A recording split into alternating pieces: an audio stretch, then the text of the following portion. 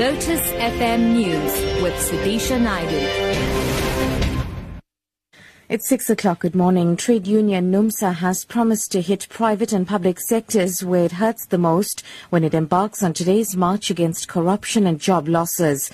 NUMSA's Deputy General Secretary Karl Klutter says they're expecting thousands of people to partake in the march in central Johannesburg. He added that they will be demanding the strengthening of anti-corruption laws and the offices of the Public Protector and the Auditor General. South Africa, from where we stand, is in a vicious grip of worsening unemployment, retrenchments, deepening inequality and poverty amidst the political and ideological fog of a good story to tell that continues to be punted by the African National Congress, who, in our view, we think has lost its revolutionary credentials despite all its efforts to renew itself.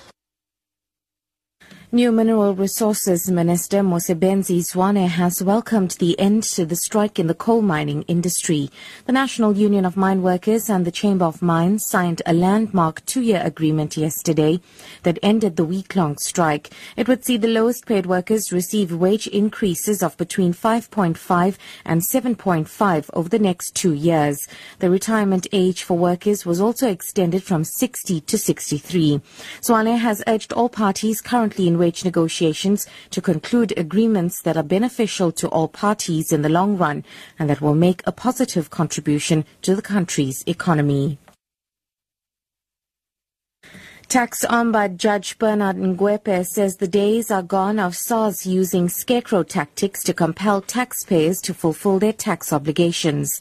Speaking at the University of Pretoria, Judge Ngoepe said SARS and those with the authority to collect revenues need to find new ways and methods that will make tax payment easy. He has called on SARS to move away from a punitive approach to encourage tax compliance. Ngoepe urged tax revenue collectors to only adopt a tough approach with tax dodging big businesses and multinational cooperatives and not ordinary taxpayers.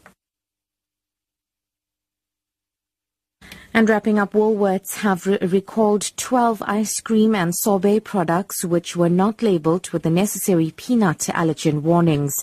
A spokesperson for the retail giant, Sam Logan, says the labelling has been omitted from some of the products in error.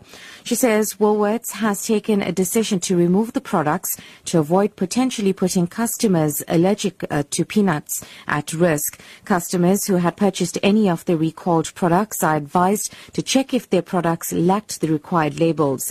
On returning affected products to Woolworths, they would receive a full refund. Top story: trade union NUMSA has promised to hit private and public sectors where it hurts the most when it embarks on today's march against corruption and job losses. For Lotus FM News, I'm SUDISHA Naidu. I'll be back at 6:30 with headlines. It's time now for Newsbreak with Matthew.